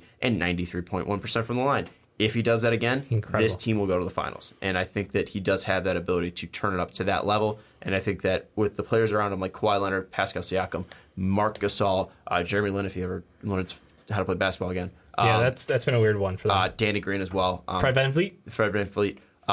This is a big one, and I think the Raptors win this in 5. Yeah, I think Raptors in 4. Mm-hmm. I think this is another sweep, and this is going to be a almost very boring Eastern Conference. Did you say sweep? Sweep. It sounds like you said sweeb. I might have. I don't know. It's late, man. Let's go to the Western Conference. Hopefully you guys remember your playoff matchups. Just give your playoff matchup, give your winner, and how many games, and say why if it's necessary. I'm going to say Golden State in 4 over the Jazz. Over the Jazz, okay. And then what's your other one? No, not Portland. It's going to be the Thunder in 6 over the Nuggets. Okay. I'm going Warriors over the Rockets in 7 because I want 7 more games of that. And OKC is going to beat your Nuggets in 6. I like long playoffs, man. I know we never get them, but I like long playoffs. What's up with the Denver stuff? Why OKC over Denver? You're talking about they're not being able to consistently not able to close. Denver is a thing that they don't rely on their star, and he can turn it up any single night. I just have a weird feeling that the Thunder are going to turn it on. Okay. I have a weird feeling that OKC owns Denver. It's in my head. We'll see. We'll see. I will take Golden State in 6. I think that Steph won't play that first round, and that will just make it obviously easier for them to then combat the Houston Rockets. If Steph's on, that negates Chris Paul. Steph Curry's better than Chris Paul. James Harden is worse than Kevin Durant. DeMarcus Cousins is better than Clint Capella, and Draymond Green and Klay Thompson just are extras on there, and that's crazy to say. It is. One thing, too, I think since the All-Star break, the starting 5 of the Warriors, of DeMarcus, Draymond, Klay, and Steph and KD, are one of the better defensive lineups out there. I think that was the stat I saw. I think they hold opponents to 98.4 points per game when those starting 5 are out there. So that's been a big thing that I look for the Warriors to win this matchup. And going to the other one, the Oklahoma City Thunder versus the Denver Nuggets. I don't know what you're talking about. They're 4-0, yeah. Yeah, with this whole thing. I had it completely for the flipped. Oklahoma City owning the Denver Nuggets. The Denver Nuggets swept their ass in the regular season, 4-0. I will take Denver in 7. I think it will be a close series just because beating a team 8 times in a year is very tough, especially a playoff team like the Oklahoma City Thunder. But I think Denver having home court will give them that edge. I think that they will be able to defend home court. And I think the biggest thing is that there isn't a center or an offensive monster to go after Nikola Jokic on the defensive end. Steven Adams is good, but he's not an offensive monster. He won't be putting up like 25 like a LaMarcus Aldridge can, or a DeMarcus Cousins can, or even a Clint Capella can when he's getting the ball fed to him, or like an Enes Kanter if Enes Kanter is still on this team. I think defensively, Jokic will be able to keep and maintain his energy. I think he'll get sucked out a little bit with the physicality that Adams plays with. Yeah, sorry about that. I knew one team was completely smashing the other. I just had the good flipped. One. It's the good team. It's the good team beating the better team. Yeah, it's the one that's second seed. Yeah. I will take Denver in 7 just because I think Jokic will be able to dominate games when he wants to, which is a little concerning because maybe he doesn't want to every night, and that's why I think it's going to go to 7. But that is the semifinals. Let's move to the conference finals of Western Conference. Ricky, you have Oklahoma City versus Golden State. Yeah. And what are your thoughts? I almost want to say Warriors in 6, but I'm probably going to say Warriors in 5. Warriors move on, and this is a series that I would love to see because for the Warrior Road, it would be like if your guys' second round happens, although I picked the Jazz, most likely the Rockets are going to happen, you'd get the matchup that we all wanted to see in the conference finals in the second round, and then you could also see KD going back to OKC for a conference finals matchup with Paul George, who decided to stay. I'm going to say Warriors in 6, although I could see Warriors in 5. Yeah, I talked myself back into 6. The Thunder will play up for this one. Warriors, they're just too much. They got 5 All-Stars. What if OKC wins that in 7? Dude, and then they go to the finals, and then Kevin Durant leaves. Without Kevin Durant? Kevin Durant leaves. Well, then it would be just what Kevin Durant does. He loses in the conference finals, and he leaves. And then he goes back to OKC. To play Paul George and Russ. Oh, boy. Wow. Yeah, I mean, I think I don't have that matchup, so I look at that Warriors OKC thing. I think OKC would just get blown the fucking doors off of. I think that Golden State would kill him, just because DeMarcus can match up with Steven Adams and just the shooting and the quickness. It's unmatchable. I kind of want to go down, but I'm going to be bold and I'm going to say in 6. But the Warriors still get to the finals. Yep, shocker. I mean, Warriors or whoever the hell I end up with, it doesn't really matter. No. It's 4. What do you think about the OKC matchup? Do you think you find it intriguing at all, or is it just like I did earlier this year when they were consistently amazing on defense and didn't poop the bed. Now I'm worried until they actually play well in the first round. If they play well in the first round, they're like, oh no, we got this on lockdown. Then I'm in. Then I think we're getting 6 games and it's going to be a series and it's going to be fantastic because Paul George and Russ can both elevate their games to match what Kevin Durant and Steph Curry can. The problem is just the supporting cast. If they start feeding that low post with DeMarcus Cousins, I'm real afraid. If Draymond starts hitting shots again, terrified.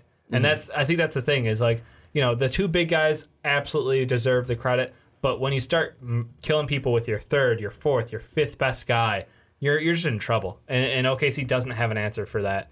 If it ends up being the Nuggets, as it likely would be because they've literally kicked the shit out of OKC all year, I still am going Warriors in 4. Yeah. It's just the Warriors become an unstoppable train at that point. Yeah, and as much as I love the Denver Nuggets, I kept saying that if they played like a LeBron James to start the season in the playoffs, they would lose. And I feel like this is the roadblock where the Denver Nuggets season ends. I love this Denver Nugget team with all my heart. I love them very much, but they're not beating Golden State in a 7-game series. I have Golden State in 5. I'm giving Denver a game because I love them. Sure. And they did win a game early on in the season. It was 198, but all other matchups were close to, if not all, blowouts. Yeah. There was like a 142-111 game. There was a 122-105 game. I mean, the last game they had was closer, but still, Denver lost that one. I think Golden State just has too much firepower not to win the Western Conference. And shockingly, we picked him at the beginning of the season to go to the NBA Finals, and all three of us have him going to the NBA Finals. And it's kind of a flip because the Western Conference seems very interesting in the first round, and then the semifinals and the conference finals just get kind of boring. Yeah. Because even though we have different conference finals, you think the Thunder will win convincingly over the Nuggets. You think the Thunder will win convincingly over the Nuggets, or at least you did prior before flipping it. I think the Denver Nuggets will win somewhat convincingly over the Thunder. But other than that, we have the Warriors winning no matter who they play. They can play the fucking Harlem Globetrotters and they'll still win. Washington Generals, baby. But when we get to the semifinals and conference finals on the Eastern side, that's where it gets more interesting to me. So we have Milwaukee and Boston, all of us, and then we have Philadelphia and Toronto. Let's talk about those matchups. Which one's more intriguing? I kind of want to say the Bucks and the Celtics because we're getting a rematch of last year's first round. Exactly that. We get to see if Giannis can get over that hump, but unfortunately, I think they'll both be great series, though. Oh yeah, no, I love both, and I hope they both go long. Do both go 7? No, we never get what we want. That's my answer. So no, they're not both going 7. I think it's fun parity though because Giannis gets to go back and try to win and prove himself. Last year, Chris Midd stepped up, was huge for this team, but this year, they added in, obviously, Brook Lopez, changed the dynamic of the team, great coach, spacing. It's all about that spacing that gives them their money. Meanwhile, Boston comes back like, oh, yeah, we got Paul George and Kyrie this year, so good luck. And that's where I'm going to leave that one at. Yeah. I mean, with me, I think that the Bucks are going to be, this is going to be the make or break series for them. If they win this series, they're going to the finals. If they don't, obviously, then they're not going to win. But that sums it up. This is the make or break series. If they win this series, I got them chalked to the finals to take on the Warriors because this will kind of be like the demons off our back from last year, where we lost this team in 7. We felt like we should have won. Let's go ahead and beat them this time and move on. I was really hoping you were wearing a Finn Balor shirt today. You were not. No, I'm not. I'm wearing demon off the Seth back. Rogen, the Beast Slayer. Seth Rollins, the Beast Slayer. Seth Rogen, burning it down as Pumbaa in The Lion King. But they will beat the Celtics. I'm going to say 6 because they will play the 76ers in the conference finals. Yeah, I look at the Bucks, and the biggest thing is just injuries for them. Brogdon should be back by the Eastern Conference semifinals. Nikola Mirotic should be back by the first round. Tony Snell will be out for a little bit, but he should be back for the semifinals, especially if they sweep. DiVincenzo's out for the whole season. White Dante, baby. And Paul Gasol should be back by April 23rd, which put that in the second round. So they would have a nearly fully healthy team. Where I look at Boston, this team has not been able to get a consistent footing. Yeah. And the thing that I think sticks out the biggest is just Milwaukee plays team basketball. They do. And I think Brad Stevens is trying to do that with Boston, and they're trying to get that team going. And when Boston has done that, especially after the reported Boston, the Kyrie plane talk, where he rallies up the troops and says he's sorry. They played phenomenal basketball, and if they do that, they're I think they're the best team in the Eastern Conference. However, I have not seen that consistently enough to pick them right now, and I will go with Milwaukee to win in 6 for that one. I find the Philadelphia-Toronto matchup just a little bit more intriguing, though. Yeah.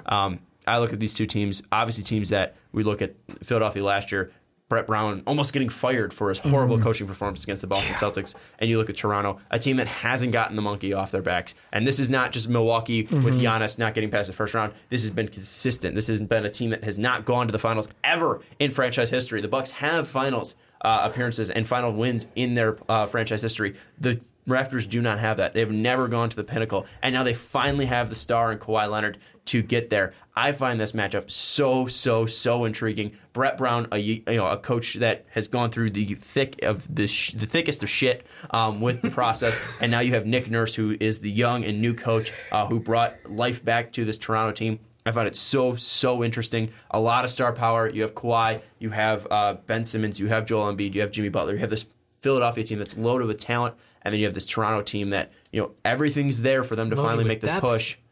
What? It's depth versus talent. It's depth versus talent. They got the best player in the series, and they also have better depth. And that makes me go, on paper, I want to pick Toronto because everything lines up. You got great playoff experience throughout that roster. You have an emerging star in Pascal Siakam. But there's something about Philadelphia, man. Like, you can slow down, Ben Simmons. That's been proven in the playoffs before last year. And 1 point. 1 point game. Just rub into Jake, 1 point. It was rough, obviously. But at the same time, you have Joel Embiid, and when healthy, he is a monster in that low post. And yes, Marc Gasol was one of the best defenders in the league. Is he still? No. Can he hold up to that matchup? Can they shut down someone as hot shooting as JJ Redick coming off screens left and right? That could be a problem for Danny Green. Can Danny Green stick with him for 40 minutes? Because that scares me.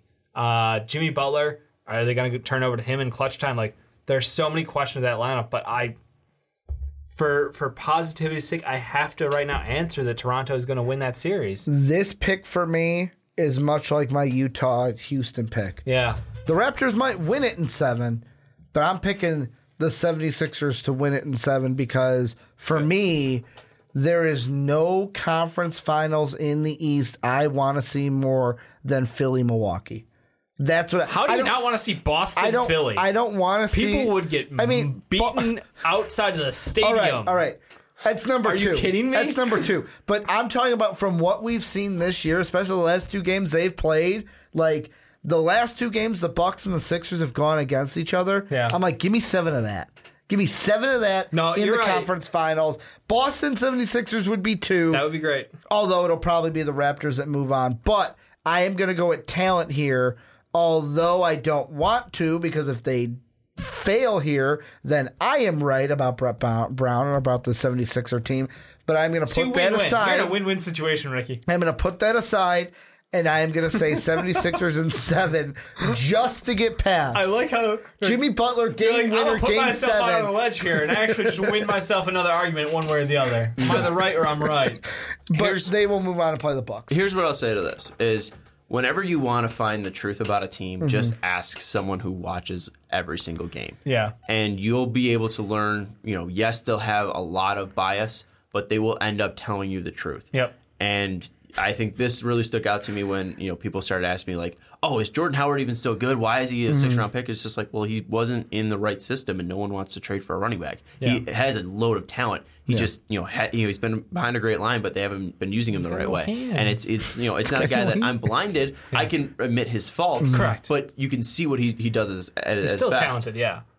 So you ask Jake, and you hear what Jake's talking about. Yeah. Jake doesn't talk about the positives of Brett Brown because I don't think there are many. And that's why I'm taking Toronto in 7. I think that this team, with Kawhi Leonard, who I think will show himself to be the best player in these playoffs, not saying that he is the best player in the NBA or better than Kevin Durant, but I think he will have the best playoff series. I think this is my pick for Wet Boys for the playoffs. Your prediction? I think it's going to be Kawhi Leonard. I think Kawhi Leonard's going to ball out. I think Marc Gasol has been efficient. He hasn't been putting up crazy numbers, but he's been efficient. Almost a steal a game, almost a blocking game, and 46% from the field, and about 41% from 3.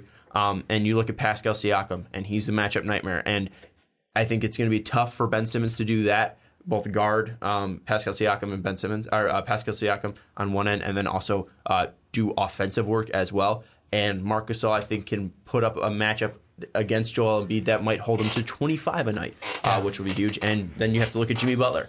And Jimmy Butler against Kawhi Leonard, I'm taking Kawhi Leonard. That's a funny thing because those are the 2 guys who are LeBron stoppers. So who can stop each other? And I 110% know that Kawhi Leonard's better. Yeah, and that's the thing is like then you're just looking at Danny Green and Tobias Harris to beat you.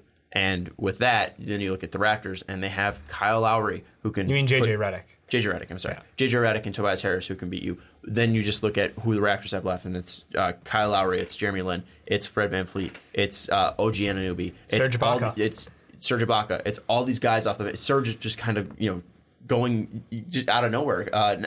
Since they got Marc Gasol. I feel like he's disappeared again. Yeah, but before they traded for Marc Gasol, he was incredible. It was one of his better seasons, and I don't think he really took off too much of a statistical drop.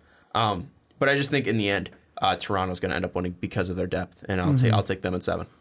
Yeah, I mean, ain't gonna be no ringing that bell. No. I didn't know what you were talking about at first. It's just going to be a lot of J.J. Redick, ring that bell.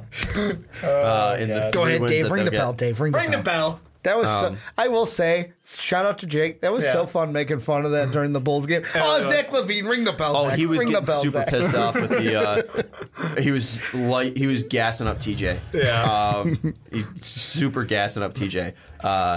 Because TJ just had a great game, and also Serge Ibaka since February, 13 points per game, 9 boards, about 1.5 blocks a game, 38% from 3, 54% from the field. So he's still been very good. He's very good. Just quietly good. Yep. But yeah, I'll say Toronto wins in 7. What do you think about this one? About this one, I already said. I said 76ers and 7. That's right. Yeah, he had his bets basically saying... Yeah, you didn't. He's like, I'm either right when I said Brett Brown's a terrible coach and needs to be fired, or I'm right when I said this team is Exodia and all 5 of them together going to win a series. Smart man, this guy. I am picking the Raptors, though. Yeah. All right. Probably in 6. 6. Okay, so you have the Raptors. I want 7. It's going to be 6 because I can't always get what I want. You have the Raptors and the Bucks. I have the Boston Celtics. Did I pick the Boston Celtics? I don't remember. Did you make a pick? I don't think you did. You don't make picks. I didn't make picks. I didn't. All I Dave said was... dances around it and then expects you to just assume what he's thinking. Okay, so here's what I did. Then he's never wrong.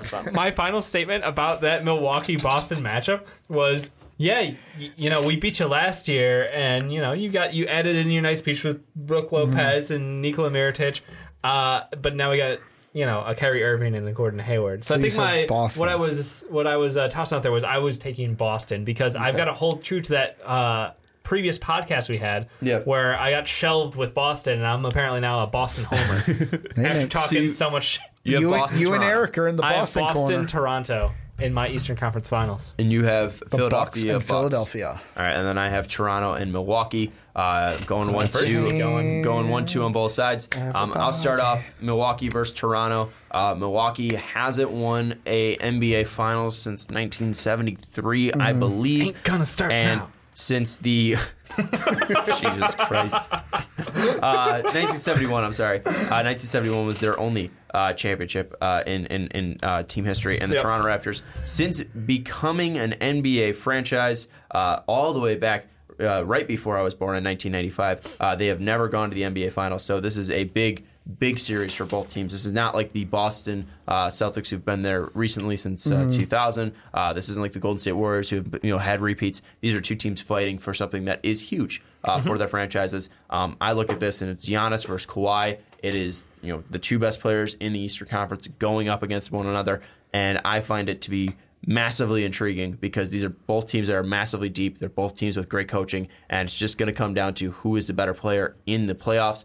And Giannis is going to be extremely tough to stop. Kawhi will be extremely tough to stop. And I think in the end, it's going to be playoff experience and the greater playoff experience of going up against the greatest team, regular season team in NBA history in the Golden State Warriors. Was that the team or was it the KD team?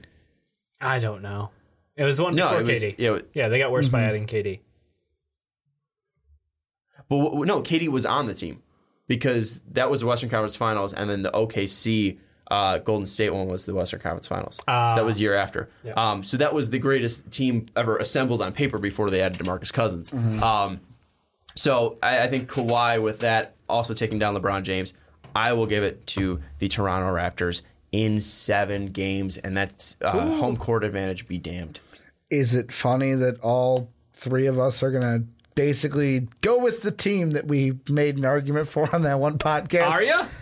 He picked the Raptors. Are you? I am picking the Bucks in 7 because Giannis is the best player in that series against the 76ers, and Joel's going to have some great games, and Ben Simmons is going to have some one-point games, and Brett Brown is going to be a terrible head coach in that series. Giannis moves on in 7 to play the Warriors. You got Boston? I feel like I should hot take this shit and stick with Boston, but I think there is an argument, talent and depth. That's a plenty in Boston. It's just it hasn't been put together. Yeah, which is why I think they're going to implode in this round. I've got Toronto taking it in like Dave 6. with the heel turn at the end.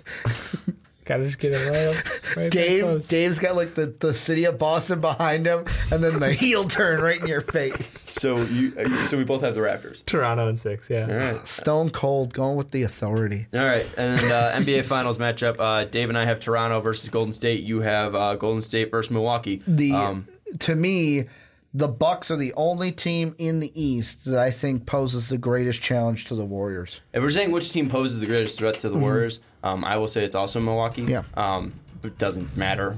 What happened to Exodia, buddy? What do you mean? The 76ers? Yeah. They got dismantled by the Bucks. No, but I'm saying like in a if you eliminate the playoff bracket and you're just like pick a team off that Eastern Conference the Bucks to beat them. You think the Bucks are still a better choice? Mm-hmm. Who do you think? I do too. Okay. I think it's the Bucks too. I was trying to see if I could get him to go on Exodia. I think if there's a team to beat the Warriors, it's the Bucks. Doesn't mean the best team though. Yeah. So no, that's cool. But the Warriors still gonna win a championship. Yeah. Warriors? Did we just waste an hour of your time just to say the Warriors? You know what? I'll say this. The NBA title? Warriors in 7 against the Bucks. It'll be their toughest matchup. They will have to win it, though. You think it's going to be their toughest matchup this year or yes. ever? Like, in the final, like a Warriors final, we will look at this and go, man, Warriors won that one, but man, this was probably the toughest matchup they've ever had to face in a finals. No. Yeah, no. If they go to 7, they literally lost one. Yeah, because Draymond got like if that never happened, then Draymond. I want to hear that argument come again. on. Okay, they still lost a finals. Yeah. If they're going to win the finals, it's not their hardest one. They lost because they were not at full mass. That's why they lost. They lost one game because of that, bro. Yeah, and it was the most crucial of games. Game 5 is the most crucial because that's the decider. It was a crucial game. It swung the series. I'm pretty sure it's Game 7 of LeBron blocking Andre Iguodala on that fast break. Kevin Love shutting down Steph Curry. It swung the series because if they would have won the game that Draymond wasn't there, wouldn't have even gotten to Game 7. Okay, and if they won Game 7, they would have been the NBA champion. Just kill this conversation. Warriors in 6. Warriors are going to win a lot of games. Warriors in 7. Warriors in 6. Do you think? I know we tossed out our predictions and everything. Do you think there's a chance the Warriors just go fucking undefeated? Like 16-0? Yeah. No. Okay. Yeah, weirdly. Although I think the Rockets will at least get one. Yeah, on paper they're a better team because they have DeMarcus Cousins. Mm-hmm. Right. But they don't have depth. And Quinn Cook is shaky at best. Yeah, and Steph hasn't been healthy, which is a big thing. Yep. And Kevin Durant wasn't the same Kevin Durant he was last year. Now playoffs can always change that. Mm-hmm. DeMarcus Cousins is playing for something, but what is DeMarcus Cousins now? I don't think we have that full truth, and I don't think we'll have that truth until next year. And this is a starting 5 that, although after the All-Star break they have played better together, I still don't know if this is the best starting 5 they've had in the past 5 years. I do find it funny. Every single year we try to find negatives to talk about the Warriors, and it never comes. Like, how many years have we been saying, man, Steph's health? Oh, wait, he just rests the first round, and he's fine. Oh, man. He's not fine. That's not true. That's a false narrative. That's the reason why he hasn't been the NBA Finals MVP in the past 2 years. Yeah, because Kevin Durant has outplayed him. No, he's been injured. Because Kevin Durant has been the best player on that team. Because Steph Curry has been injured. And this is another example of this team. I've said it all year when everyone's like, oh, is this the worry? Like, this team isn't what we thought they'd be in the regular season. They're going to turn on a second gear. And me saying 7 games in the final is being very, very, very generous to Milwaukee because it probably will just be like 5 or 6. Like 6 will probably be like, man, that was a really tough series, but the Warriors still won it. They're going to turn on a second gear and win this thing. Like, I don't see any team. Yeah, the Bucks would be their hardest challenge, but I don't see any team in this playoffs. I still think the Rockets are the hardest challenge. To be honest, and then we're going to get it pretty soon. So be cool. Unless the Jazz play spoiler. Please don't. The thing with the Curry thing is just he just hasn't been out there. I mean, they played 21 games last year in the playoffs. He was there for 15. Only started 14. He was there for 2/3 of their games last year. I mean, his health has been a huge factor. throughout the past 2 years, and it shows in just his numbers. I mean, he's typically a career.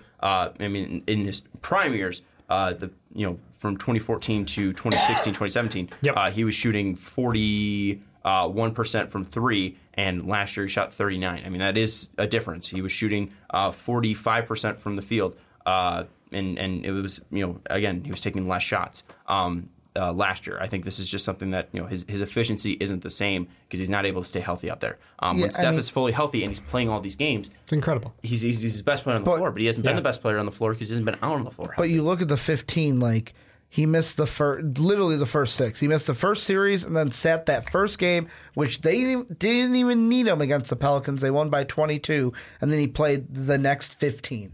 Yep. So, I could see a similar thing. Hey, we don't need you for the first round. Even sit this year, it's not going to be that same thing because they might be playing the Rockets. It's like, hey, man, we need you to play this game. But, you look at it, and it's like he didn't win MVP because Kevin Durant was the better player. Last year was just he took a series off, could take an extra game off, and then played 15 straight. Steph was inconsistent. He had a 6-19 game against the Pelicans. He had that 1-5 game from against Houston in Game 1, 1-8 against Houston in Game 2. Put the clamps on him. Game 5, he was 2 from 8 from 3. And then you look at even the Cavs series, 1-10 from 3 in Game 3. And even Game 1, he scored 29 points and was efficient. But you look at back at that game, he was not dominant Steph. The biggest moment in that whole Game 1 for the Warriors is when I forget it was Iguodala came in. Someone came in. It was fucking JaVale. JaVale came in and put up 11 straight points for the Warriors. Yeah, in that he Game had that 1. energy swing. That was crazy. But that's the thing. Steph doesn't need I know we all want to see phenomenal Steph. Steph doesn't need to be that for this team to win, and Steph doesn't care if he's that for them to win. Right, he's very selfless as a leader. Yeah, Steph is fine just being, as long as they win, he's okay. Yep. Right. Warriors are NBA champions, though. Yeah, they are. We can call it now, even though it's not Didn't see that coming when we started the year. Yeah, suck it. We all picked him at the start of the year, right? Yeah, we did. Right. I literally had Warriors over East. Oh, I thought it was I didn't even pick a team. No, John I did Cena have was John last Cena. year. Last year. Yeah. Okay. Anyways. Can't see that shit. Yeah. Word life. That's it. That's going to do it. Hennessy, Jordan Bell. Is there a better combination? Maybe. probably gonna get Cash suspended considerations. Yeah. I just hope Nick Young shows up to the parade. Oh my God, please. That's going to do it for the NBA playoff predictions. Let us know your predictions down in the comments below. How many games will the Warriors win in the NBA playoffs? It's probably going to be 16. And let us know more how many they're going to lose. Yeah. And if it's more than 8, it's probably a problem. Shocked, yeah. Yeah, probably a problem. Or 12. Yeah, 12 would be a big problem. Yeah, 12. 16. If they lose 16 games, then they're definitely not winning the title. Let us know your thoughts down in the comments below. But for Ricky Widmer, for Dave Oster, we will have our mock draft 5.0 coming out next week. And if you want to see Sunday. it right now, patreon.com/Moswell Podcast. That's Patreon. That $1 tier. Yeah, check that out. We all have that up for the bronze people, and we should let them everybody know else. Well. Yeah, so everyone else will see it on Sunday, but you can be a patron and see it right now. So head over to patreon.com/Moswell Podcast. That mock draft should be up by Monday at the latest. But for Dave Oster, for Ricky Widmer, we will see you very, very soon. Thank you for listening to this MVP podcast. Follow us on Twitter @MostValuablePod for more great podcasts.